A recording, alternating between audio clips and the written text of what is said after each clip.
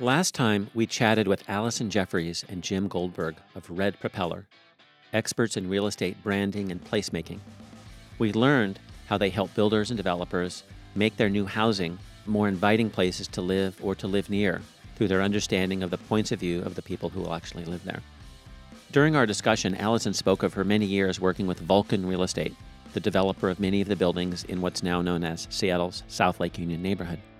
Most poignant were her memories of Paul Allen, to whom she voiced profound respect because he was willing to devote so much time and effort, so many resources into expressing a particular vision for the future of the city. Today we're going to get to learn from someone who has devoted many years helping people in Seattle learn and appreciate their built environment. Stacy Segal, the executive director of the Seattle Architecture Foundation, or the SAF, is here to discuss why connecting people to the architecture, the design, and the history of Seattle matters. Today, we'll get to explore the role of the built environment in improving health, happiness, and community, and what happens to the culture of a city when people, so many people, move here, and what steps can be taken to help ground these people to the place that they're moving to. And finally, we'll look at how hiding beneath the surface of practically every place we go here, even natural places and wilderness, are the people, many of them long gone, who originally designed them.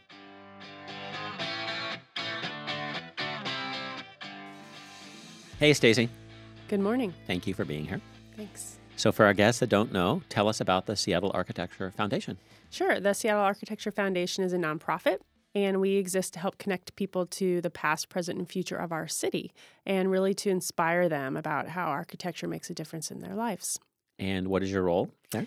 I am the executive director of the organization. We're a staff of 3 Okay. And hundreds of volunteers. Okay. And tell me, what is your journey that got you from where you were to Seattle and the Seattle Architecture Foundation as the ED? My background is all of my career has been spent in the nonprofit sector, mostly working in areas of housing and homelessness and other human services. I grew up in St. Louis, Missouri, moved to Chicago for about 13 years where I met my husband, and he's an architect. While we were living in the city, we explored all the historical architecture that Chicago has to offer. It's an old and big city. When we moved here to Seattle, we were looking to be closer to, the environment, somewhere that could get us out into nature a little bit more. After working for about 7 years in human services, I found this job. I was looking for something different, a job that would connect me to the city because I was still somewhat new. It had been about 7 years, and this popped up, and I thought, wow, what a cool way to get to work with something that's fun for me. I care about architecture and the way it impacts people's lives. I guess, too, when you work in the nonprofit sector, you think about mission a lot and why you work in a place. Usually there's a connection that you have to the mission, and I thought, is this as important as housing and homelessness, and can I help raise funds for that? And I thought, well, gee, what's more important than the built environment and the environment around us? It really impacts the way we move through the city, the way we live, where we live, and, what is more important than that? Awesome. I lived in Chicago for quite a few years. I went to the Art Institute, and I had a business actually working with architectural art. And then when I moved back to the Pacific Northwest, I had to let that go because my assumption was that in Chicago, because of the history or maybe more importantly, like the harsh weather, people really were willing to invest in spaces, homes and hotels. And, there was a lot of emphasis on architecture just because I think that's where you spend a lot of time. It's so hot in the summer and cold in the winter. And moving back out to Seattle, I sort of let that go because it seems like the emphasis here is more on the outdoors. Right. So I'm just wondering kind of how you, coming from Chicago, which has like this intense sort of emphasis on architecture, how you discovered Seattle kind of architecturally as a contrast to kind of where you left. Well, again, my husband, because he's an architect, he kind of was, believe it or not, a little bit bored with what was happening in Chicago architecturally at the time. And he was really drawn to Seattle's architecture. And I was surprised because we often don't think of Seattle as an architecture city. But as I learned more about some of the residential work that's done here, it's often work that people don't see. I was pretty surprised and impressed at the quality of work that you see here. There's a lot of focus on craftsmanship, a lot of custom detailing done here, interesting materials that you don't always see in the Midwest. You see a lot of stone. Out there here, you see more wood and natural materials. So that's part of a piece of what drew us here. Okay.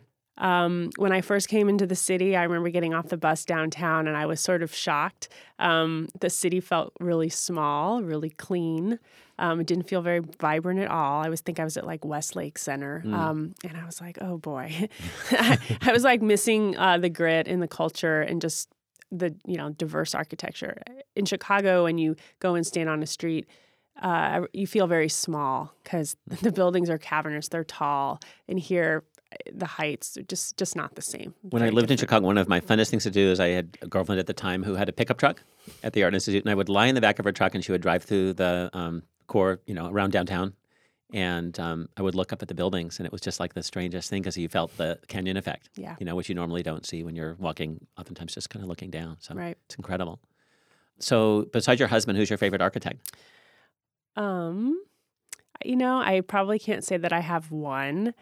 Obviously, like Frank Lloyd Wright, you see his work; it's pretty stunning. And I think locally, I've always been a fan. I really like BCJ's work, Bill and Swinsky Jackson. But there are so many firms, it's hard to name just one. Sure. I probably shouldn't even name two. No.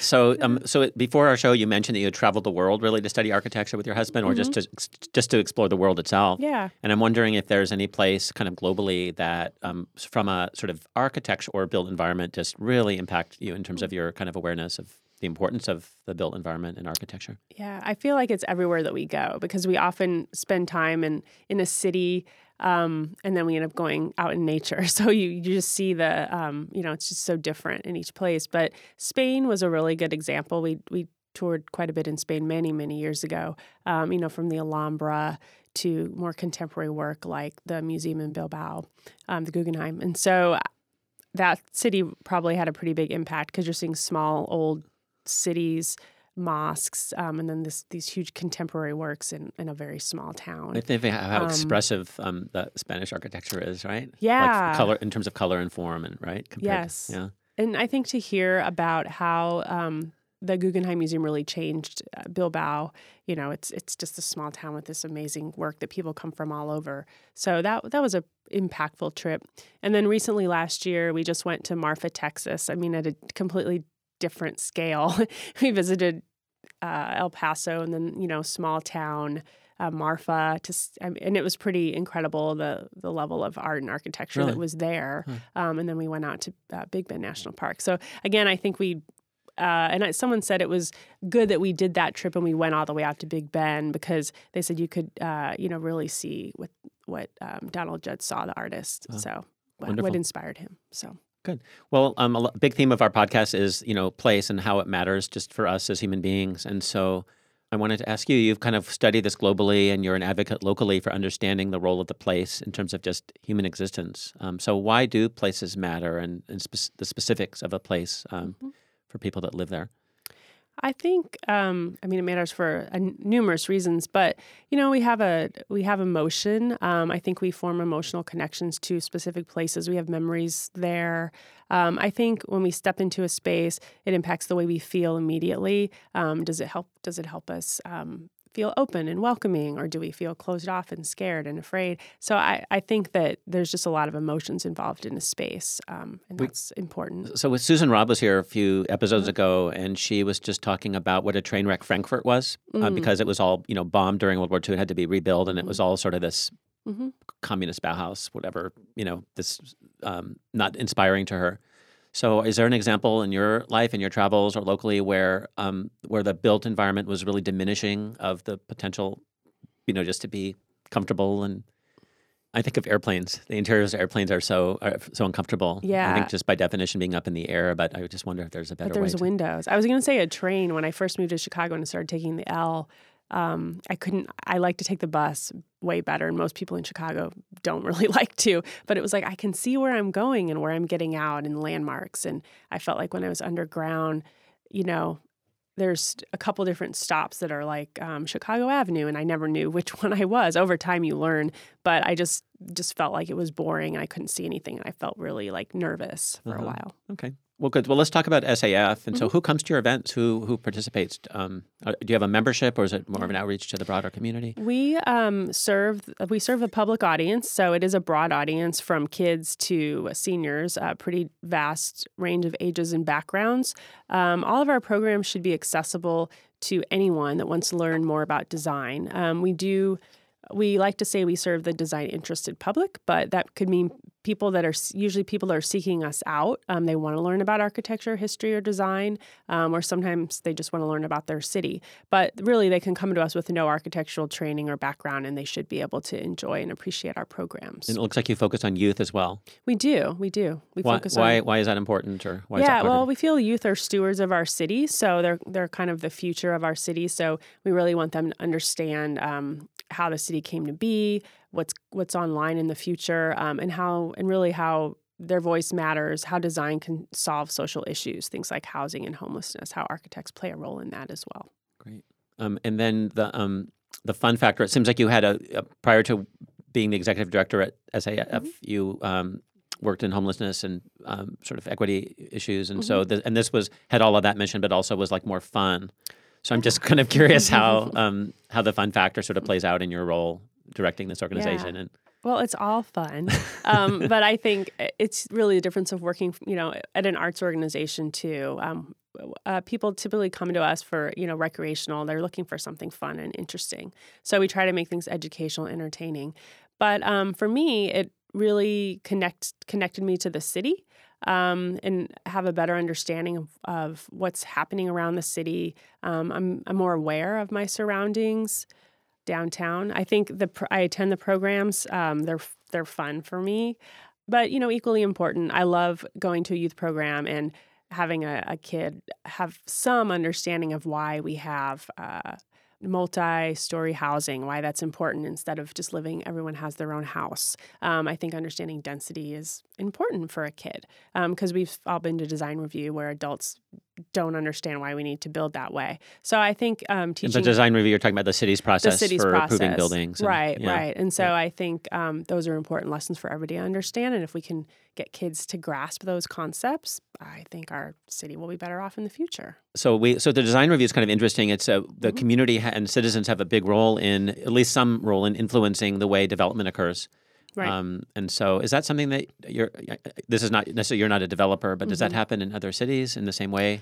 That's a good question. I don't know if it happens in other cities. I recall living in Chicago. I don't remember knowing of the opportunity or how to participate, where I feel like in Seattle, it's clear how you can participate and it's a very public process. It's amazing how involved and engaged the community is actually in these discussions. Yes. And there's a lot of passion. Yeah. Sometimes we'll reach out to a city council member and we're just, my husband and I are surprised people will respond and you can actually meet with them and they'll listen to you. And at design review, all the views are heard and architects are required to respond. So I see what you're saying. Yeah. So because here citizenship is defined, there is this role where you, as a citizen, you do get involved in the design process through the design review. So that aligns with SAF in that you want the citizens to be well informed. Right. Yeah. Right. So, and on a lot of our programs, especially in our tours, we'll tell people, we might share an example of how this site came to be or what used to be on, how it changed. And if there's an opportunity, we'll share if the public played a role in helping this happen, or in some cases we talk about skyscrapers where citizens didn't really step out and then they didn't like the result. And so we say, well, if you don't like things like this, here's a way you can help change them for the better. Okay. So we talk about things like that. So there's a staff of 3, and then it sounded like an army of volunteers. You have a huge... Yes, it feels that way. So who are the people that volunteer? Sort of, can you just, why do they spend their time volunteering? They come from so many different backgrounds. We have people that are closet historians. They just really love learning and researching about architecture and design. We have architects, a lot of younger architects, but architects of all ages, and they really like to inspire youth. And then we've got people that said that, we have a couple teachers, but people that have lived their whole life walking through downtown, working downtown. They always wondered what happened in the buildings that they walked by, but they never really new. And so they often, sometimes at retirement, they come to us and say, oh, I want to be a tour guide because I want to learn more about these buildings that they see every day. And a lot of them just want to be ambassadors of our city. They care about our city. They want to share it with other people. And so they come to us for that. I actually have one tour guide. She thanked me when she graduated from tour guide training program. And I was like, oh my gosh, well, thank you. But she just said, thank you for letting me do this. I have so much passion for our city and its architecture, and I'm not an architect, and I never had a way to share that. So people come to us so many different reasons and backgrounds. Very cool. So shifting gears here, it's kind of, we think about sort of development in the built environment occurring kind of horizontally across the surface of a space, but then also it kind of occurs vertically, really through history. And like the Pioneer Square underground tour is a great example of that. Like there's this whole built environment that's subterranean that, isn't really apparent. And so is there a kind of an archaeological or vertical component to the built environment apart from like that example? I think we definitely address, like, for example, skyscrapers and height. And we don't go underground. We're above ground. But we really try to focus on what people can see and what's around them. Got it. And help them just be more aware of their surroundings. So everything from details on a building to the streetscape and landscape and privately owned public spaces, just so they can really understand their city and be aware. So privately owned public spaces, what's an example of that? There's several of them in the city. It's actually a developer amenities program. So a developer can build taller and if they create amenities for the public, and that could be a space like a little park or a parklet, or it could be a daycare center or transit hub in their building.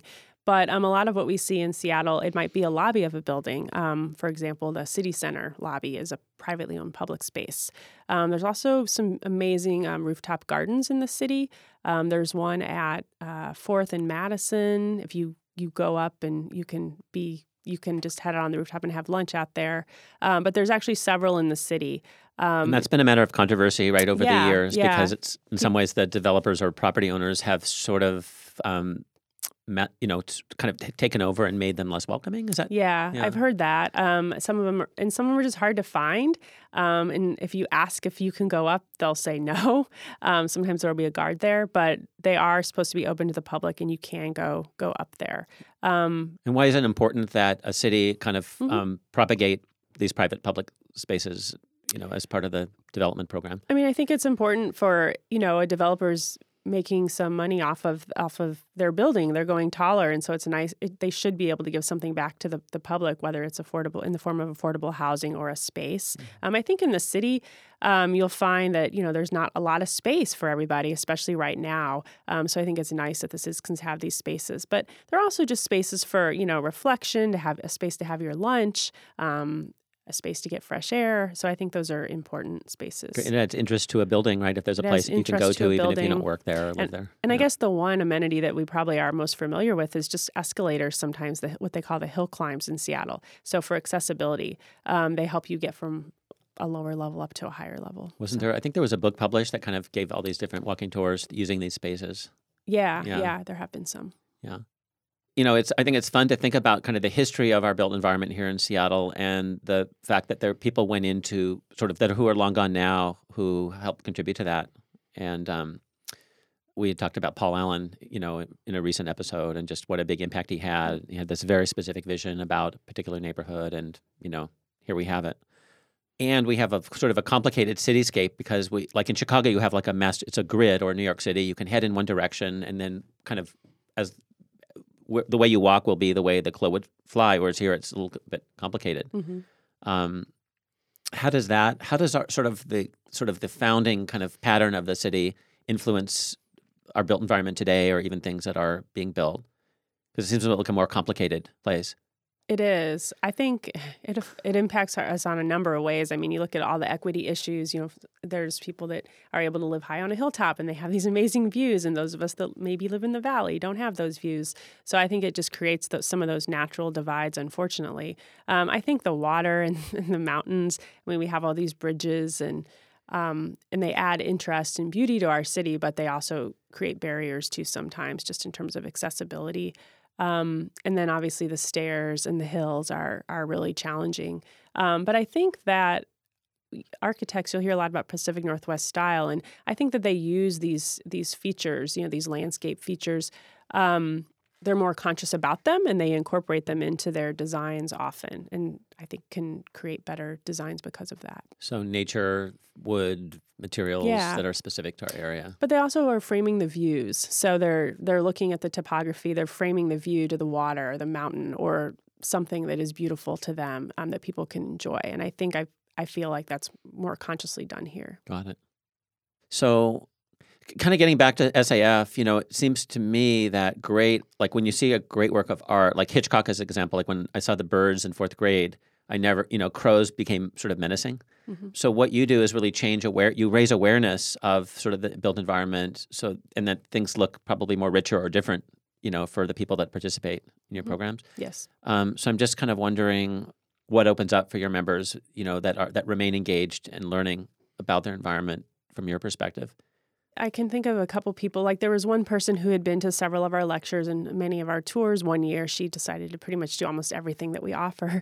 And she took a trip to Europe, and she came back and she said, when I visited there, she was so much more aware of, she said she paid attention to how they have their streets, the Wohnhöfe, like the people in cars where you share them. We share the streets. We have those here. And what is a Wohnhöfe again? It's a street where it's shared by cars and people, basically. Okay. So we have there's one in South Lake Union, a couple in South Lake Union now that come to top of my mind. Also the Bell Street. There's one in Bell Street as well. Okay, that new space on Bell and yeah. And she just said that she realized how much role the landscape played, and how interested she was to walk to her next destination, and how in a good city she felt like the landscape connected the pedestrian paths and helped her with wayfinding to the next transit station and things like that. But she said she felt like her trip was greatly improved because she just had this stronger awareness of things that were around her. Mm-hmm. And she was able to ask questions and look up and understand some of the building styles and the history. So she felt like it was really important to her. So the whole viaduct demolition and the sort of the plan for the waterfront, that's going to create kind of a new landscape. Yes.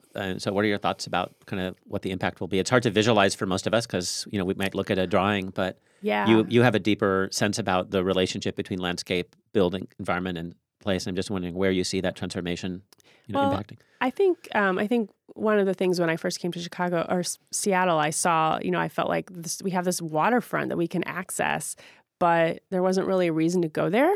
So I think I'm hopeful that the plans will create a more inviting space for people to enjoy. So not just visitors, but residents too. I think in theory, the plans look great and beautiful, and it does all the right things for a city. Having the viaduct come down over just a few weeks or so, it's so much quieter down there, which I didn't realize how loud it was. But I think adding beauty to a space like our waterfront, and accessibility as well. Those are huge. They should be huge improvements for our city. I mean, I think when you go to Pike Place Market and you see the new market front, and you realize, eventually there's going to be this path that's going to connect you straight up to the market. And honestly, the market is a little bit tricky to get to, especially if you can't walk up the hill or you're in a wheelchair or something like that. So I think that some of these improvements need to happen so that everybody can enjoy spaces like that. Well, you bring up accessibility, so I'm wondering what kind of programs you've had. It's an interesting topic on how buildings can serve everyone, regardless of ability, and Yeah. And we're a steep city, as we said, so it's a little bit just built into our overall plan is a little bit more greater challenges. Right. Do you guys do work on kind of? Since we are serving a public audience, we're not teaching professionals how to build that way, but we do use often, not this year, but often we have programs for kids on universal design. So teaching them how to design for all abilities. And they find that really intriguing and important. Kids are really in tune with that these days, much more than I was. And I think we also, when we do our tour routes, we try to make them as accessible as possible. They are walking tours, but we take a lot of care to try to have routes that go downhill versus uphill. avoid steps if we can. And if we do have steps, we let people know. We often have an alternate route on most of our tours. But I would say construction is pretty tricky right now. And it's hard to run a tour, even our easiest one that just runs, down Fifth Avenue and circles back around Fourth. It's just tricky day to day. It changes. You have to cross the street multiple times. And so if you're in a wheelchair, it's harder. Yeah. So we've had some of those challenges on our tours. Yep. Cranes everywhere. Yeah, it's hard to get anywhere without bumping into these construction sites where you have to walk around the block. Yeah. So the High Line in New York, just when I discovered that, it was so amazing. And some people proposed with a viaduct, retaining it and making it into some sort of pedestrian. What do you think about? I thought initially that I had seen some ideas and some theories about what could happen, and I thought it was a cool idea, but I think it sounds like there were some pretty severe safety issues with that, with keeping that up. People proposed housing and create a bike path or create a walking path or a park, and it sounded really cool, but I think that there was already an investment in the other, the Central Waterfront Plan, and that viaduct. The safety issues were too immense. So I think it's good that we pool our efforts and focus on one big project. Agreed. Yeah. Also, it's the waterfront, so it's really nice that the viewpoints step down and allow you, not sort of crowd that space. So, well, good. One of the questions I ask our guests is to just share a place that particularly matters to them in the Pacific Northwest. And I was wondering, is there any? I know you probably have many places that you love, but is there any space that's particularly inspiring or meaningful to you? Built environment or natural? Either one. Yeah. I would say, if I think about natural environment, I really like going to Discovery Park. I feel like it's close by, but it feels far away. And on a day when I just need to get away for a couple hours, it's easy. And I'm always just inspired at we have a space like this in the city that is so lovely and forested. And I don't ever remember anything like that in Chicago. An urban park in Chicago was just that, an urban park. But I guess in terms of built space, I think a lot about our city hall. It's a building that I really appreciate. It just feels open, welcoming. And I think it was one of the first buildings that I remember seeing when I first moved here that made me feel like the city was progressive architecturally. And I think going back, it's got that Pacific Northwest style. It's contemporary modern. It feels really open and welcoming. And I think it made me really understand, there's all these amazing residential architects in the city that we don't all get to experience and see sometimes, but you can kind of see that in City Hall, some of those same techniques used. I was there for a city council meeting a few weeks ago, and leaving around 8:30, kind of racing home for my kid and all this. And there was a big line of people that were waiting to get in, and they were homeless people. I don't know, they were using the facilities for some reason. I thought that was just impressive. Yeah. That there was a place that it's the city's hall, not just for the politicians or, Right. And someone else told me, I heard a tour guide tell people that they were there and they witnessed a wedding there when gay marriage first became legal in Washington. I remember that, yeah. And they said it just right on the steps there. Yeah, and they just thought that was so amazing that this really is a space for people. A civic place. It reflects our culture in our city. Very cool. So, yeah. Well, good. I wanted to shift and talk about kind of regionalism and globalism and kind of the future, because Seattle has obviously just grown in the last 5 or 10 years, just, at an amazing clip. And I was here before Amazon and before all the cranes and so forth. And so we're becoming a global city. And I'm just wondering how SAF, sort of how you address that, because in some ways maybe our architecture or environment is less specific and becoming a little bit, I think of the Seattle Public Library, the Central Library. Right, we brought in Rem Koolhaas and people that were not local architects, and I think there was some controversy at the time because we don't have really great architects here locally. Right, the EMP is a good example. Right, where they hired Frank Gehry, to design it rather than focusing on people from the region. Right, as if we were. This was in the early 2000s, and maybe there was some insecurity, or just to be a global city, we have to have global architects. Right. Yeah, and I'm just wondering what your thoughts are. Obviously, we've leapfrogged. Now we are a global city. We don't really need to prove it. And I'm just wondering where architecture and the choice for these large civic or big private buildings that are sort of global stature, or the intent was, how you feel about that as we've progressed from being very much a parochial, smaller outlier within the U.S. to a global city, mostly through industry, right? Through Amazon and the tech industry. Yeah. I think that we we did hire global architects to do some of those large projects, but I feel like that's turning. We have a lot of local architects that are doing those projects now for Amazon, and I think they're doing really great work. Can you share there any names? Yeah, Graphite Design is doing a lot of work in South Lake Union right now. Element has had some projects in the neighborhood as well. We've got MBBJ. They're based locally. They have offices all over. But there's just a few of the firms and some of the landscape architects that are doing work as well. I mean, to me, that's just as important as the buildings right now. But we've got Hewitt is doing a lot of that great work. Burger Partnership. So there's a lot of great teams that are working together to create these spaces. And I live in South Lake Union, so I see these buildings every day. Those are just some of the first ones that come to mind. Sure. But they're large buildings that they're working on, and they're making a big impact. And I think that the transformation over time, it's been pretty important. And I think our local architects do a really amazing job in our city. And I know they're also doing work globally. Right. So I think they're able to take that Pacific Northwest ethic and do that in other cities. Well, that's another thing is interesting about Seattle is we have created these local brands like Nordstrom or REI or Eddie Bauer that have also now are affecting global culture, right? Mm-hmm. Not just Amazon, I mean, Microsoft. So I'm just wondering how that sort of overlays into architecture in terms of our impact in other places, maybe that have different climates and different priorities. Do you see that happening? I mean, it's been happening. I know that some of these same firms are doing work all over because they're traveling. They're hard to get a hold of now, but they are doing this global work. I think Seattle is looked at now as a leading city, I think, in architecture and design.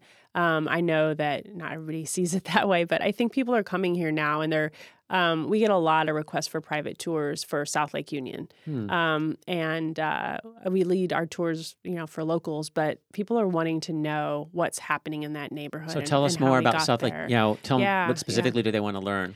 They want to understand the tech, and they want to understand green design. And I always feel like green design is something that when I moved to the city, I thought, oh, that's so cool that Seattle is doing these green things. But we've been doing it that way for so long that now it's just common practice. Okay. And it's hard to understand that other cities aren't doing the same thing, but they're not. Huh. And so people are coming here from other countries too to understand what we're doing. And they always ask me, what's your green building tour? And I said, well, pretty much everything is going to be green building.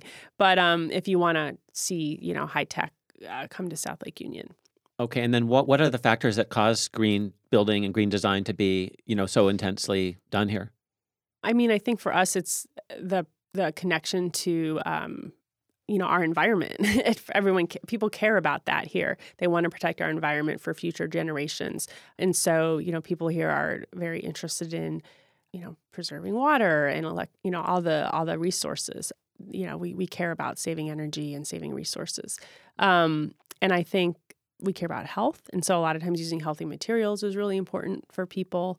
And so, we look at the Bullitt Center, the greenest commercial building in the world, that is hopefully a model for other organizations too. But, we look at our reliance on other countries for resources, and I think realizing, maybe we need to decrease that in some extent. And so to have a building like that be off the grid, and be able to recycle its own water and electricity. That's pretty amazing. Mm-hmm. So, I think it just represents new ways to live and new technology. Got it. Yeah. So, and maybe being a newer city relative to the global is helpful, Good. And then I just wanted to talk about rain. We just, before our conversation today, we were just chatting about that we have a very rainy climate, and that oftentimes that for many people, it's kind of a drag. It's gray skies and very, very long sort of fall, winter, and spring. But to what extent is that sort of on the positive note, sort of taken account by the architects working in this area? Yeah, I think there's a lot that is thought about when you're building in a climate like ours. I guess you're spending time indoors often, we think. But also, I think creating those views outside so that when we do have that light, it can come in. We want our spaces as light and airy as possible. And then I think externally, we have a lot of awnings in the city, so you can walk quite a ways and be protected from the elements. And so we've set up a lot of those systems and structures in Seattle that I've noticed it more so than in cities like Chicago. And has it happened organically, just because everybody sort of shares the same concern of being sheltered from the rain, or is there any planning or requirements that you're aware of in the city? I don't know if there are specific requirements, but I feel like it's. You also see it in residential too. You see overhangs, angled roofs with large overhangs, and I think it probably is because we want to spend our time outdoors, and so you create these indoor-outdoor spaces a lot. To protect us from the element, but still let us be outside. It makes sense. Our climate is actually mild, so even in the winter you can be here, say, compared to Chicago. I think Chicago, we don't really want to be outside. Great. And then you have an event or a tour that relates to rain. Right. There's an exhibit in the Center for Architecture and Design, which is the space that we share with AIA Seattle, the American Institute of Architects. And they're actually hosting an exhibit called Because It Rains right now. And then we're doing some public programming related to that exhibit. So we do have a workshop on how do you create rain gardens. And then we've also have another program that just talks more generally about how rain inspires us. So from the built environment to food and cooking, basically the way that we live and operate in Seattle. Okay. And then architecturally, does Seattle have any landmarks, any places that are built that are iconic to the city? And, how does that relate to your programming? And Yes. I mean, there's a lot of spaces here that are iconic. I think we have obviously the Space Needle is just the most iconic building. Also, Smith Tower is quite an icon. And I would say the new, the F5 Tower, the Mark building, that's becoming an icon. We get a lot of people asking us about that building. For our listeners that aren't aware of that, where is that located and why was it built? It's a long story, but it's about at Columbia and is it 5th, I think? Yeah. Columbia and 5th. And it's a long-term project, but it's a skyscraper. It's a high-rise. It has many elements to it, built by Daniels Development, and it's the important piece of it. There's a church on the site that it's been through many owners, but it was preserved by the developer, and they were basically able to build a tall building that is larger at the top, skinnier at the base, so it kind of goes over the church, but it allowed it to be saved.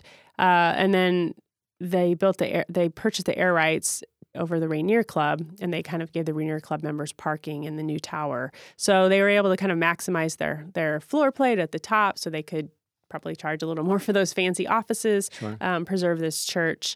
And I would say, all in all, it's a great project and a great example of what can be done if you really think about what's best for the city. The church that's there is an event space. I actually was just there this weekend inside for the first time for an event. So it's beautifully preserved, but it still has some contemporary touches. Unforgettable. I went to a bar mitzvah there recently. It was just like pretty out of this world. Yeah, it was pretty great. And I haven't been inside the F5 Tower yet, but it is a beautiful skyscraper, and it's elegant and modern, and I think it does all the things a good skyscraper So here should. we go. There's an example of vertical kind of architecture in different layers, and Daniel's Development is local. So I think that probably influenced some of the decisions, what to do or not to do, right? Because a different touch if you live here in the community. Yeah, and read up on that story because there are a lot of interesting details. It took a long time to happen. So you mentioned the Space Needle. I think it's fascinating. A lot of the discussion over the last 10 years has been about preserving view corridors toward it. I mean, an icon, we think about a medieval icon, there's this big gold frame because it's a holy, the image somehow is sacred, and you have to build layers of goldenness, of separation from the mundane world. And we use the word now icon in a non-religious sense, but there's still that issue of crowding and wanting to keep it kind of in a sacred space. And there's just been a lot of concern because as Seattle's developing these view corridors, which do define, because of nature, they are very important historically, are disappearing or changing. But for the Space Needle, it seems like there's a focus on somehow trying to maintain that, like from Capitol Hill, to be able to see that. It's really hard with the development. So so you are helping people connect to architecture and the built environment, right, through awareness. It sounds like everybody on an intuitive level knows that that's important. I think the Space Needle is an example of that in terms of like the civic identity of a place. But it's just going to be a challenge increasingly because we're growing in population and the city's going upward. Right. You know? I mean, I think all of our views are changing. And I think when South Lake Union was being developed, there was a lot of conversation about the all the buildings that are sitting on near the waterfront now and how tall they should be. And, I think it affects people in Queen Anne. It affects people all over. The space need, you have to think, there's so many things to consider. And I think that's important for people to understand when you build a building. There's all these things to consider, and then there's the public opinion and process as well. So when you have a finished product building, there's a lot that went into that. Right. And we, as an organization, we try to do our best to share those stories. And help all the people that are involved in the sort of the discussion, particularly the public, be really aware of. I mean, with the MHA, the mandatory housing affordability, it was so fascinating because a lot of the people that were I went to the city council meeting, I listened to 180 people speak, and a large cohort of the people that were against it were because they were fighting displacement and inequality. And many of the people that were for it were also, believe having more housing is going to create more, more affordability and more equity. So completely opposite sides of the argument around this particular legislation, but with the same kind of intent. Right. Everybody kind of wanted the same thing. Right. So digital devices, we're a tech hub, and the world is increasingly digital, and just walking around, we're all on our devices so often. So we're maybe less aware of our built environment because we're in this sort of focused on this sort of digital environment, which is very compelling, especially for younger people, right? Like my son. Right.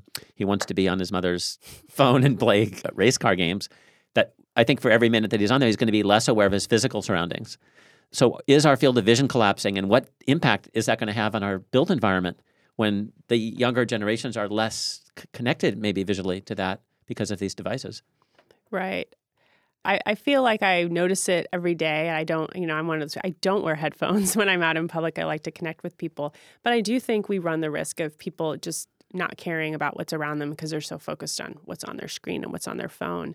And I don't always think about it in terms of the built environment, but I do think about it in terms of how does SAF reach that audience? Because, we're doing walking tours, and sometimes you're like, I will just look it up on Wikipedia. Our tours are docent-led, so we try to build a connection as well. But that is a challenge for us. We keep trying to kind of figure out how to reach these audiences. And one of the things we are getting ready to do is we are releasing a architecture mobile tour app very soon to help kind of build some awareness of our built environment with a younger generation too. So it's interesting. So being connected to the built environment and then being connected to people are really very interrelated, Yeah. And your tours are obviously set up to bring, volunteers in touch with people of all ages and the physical, experiencing the world, not digitally, but physically. Right. And I think that is important. Right. Also just for, civic mindedness, just being in touch with one another. Right.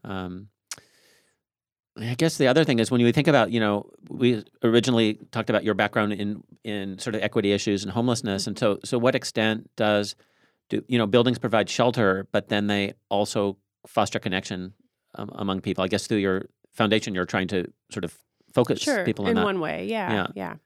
I mean, I think when you're in a group, you try to engage people in having these conversations about the built environment and landscape and things around you. But I think we also really want people to explore that on their own too, and encourage them to go into a space and ask questions and look around and, be part of the city. Okay. And then where do you see us headed kind of architecturally as a city in the next, say, 5 or 10 years with all these cranes and all this new growth? Any predictions as to kind of how the city's going to get shaped? I am not an expert, but I think that we're definitely becoming more dense, a more dense city. I think in some ways that's good for our city. I feel like just what I've seen over the last several years, it's more vibrant. We have more diversity in our city. I mean, obviously, we've just talked about it's brought us more issues we have to deal with. I think those are going to continue until we really our housing stock catches up. I feel like, unfortunately, our city was just behind for so many years with things like transit and housing, and we're paying the price right now. Mm-hmm. But I hope that we can catch up and have more opportunities for people that need housing. But we're becoming a more global city, but we're becoming also a city that has better transit and better services overall. Mm-hmm. So I think if we can equalize for everybody, that would be the place I'd like to see us go. It's a very slow process, right? It is, yeah. But they're big budget projects that take a long time to come to fruition. Okay, great. And we ask our guests to bring something physical. I don't know, did you do anything? I don't keep a lot of stuff, so I tried to think about what would that be. But I thought about these earrings that I wear, and I was trying to think of what's on me the earrings that I have on, I've had them. I've thought about it. I think it's been over 20 years because I bought them in Chicago, and they've fallen down the sink and everywhere else. But they're a designed object, and something when I was younger, it was probably a splurge purchase for me. But they are. I wear them almost every day, but they're designy, they kind of have this they're little hoops, but they have an imperfect shape. And maybe they make me somehow feel connected to design, where they're not quite perfect, but they're, I don't know, there's something that makes me feel in touch with that creative side, maybe. Awesome. Great. Well, great. So let's see here. And is there anything coming up that would be fun to announce just to get sort of people engaged in? Yeah, we have so many things coming up. Okay. We just sent out a newsletter this morning, and it was so full that I was like, whoa. But we have our tours, obviously. We start our full season in May. So next week we'll bring out our Federal Avenue tour and Madrona tour, which are being added new to our season this year. Madrona neighborhood. Yes. Nice. So we're excited about both of those, as well as the Denny Triangle tour later this summer. And then our mobile app is coming out as well in May. And then we also have our new Design Soiree series, which we've just released a few of those events. So those are fun, kind of behind-the-scenes events of residences and all kinds of fun stuff, hard hat tours and things. And then summer camp for kids. Oh, fun. We have 2 summer camps this summer as well, Northwest School and Coyote Central. And what do they do at the summer camps? They do, one of them's, 2 of them are model building camps, and then the other one is about designing your city. So really getting kids out to see their city and then understanding the design that goes along with that. Great. Well, thank you, Stacy, for being our guest today. For those of you that have kids that you'd like to send them to Architecture Summer Camp, you can send an email to edwardk@ekrag.com. Visit our website and find a link to the Seattle Architecture Foundation.org. And join us next time for a conversation with Paul Sussman. He founded the Seattle company Office Space, and he helps business tenants find spaces in downtown Seattle and surrounding neighborhoods for their companies. He has really great insights into how businesses and the business culture of downtown is transforming Seattle, our culture, and our broader community. And he'll give us a glimpse into the future of the city through these business trends. His personal story is also equally fascinating, originally from South Africa. So you won't want to miss this. And thank you again for listening to EK on the Go. You can subscribe to us on iTunes, Google Play, and any other places that podcasts are found. And to learn more, visit us at ekrag.com. For now, have a great month. We'll talk with you soon.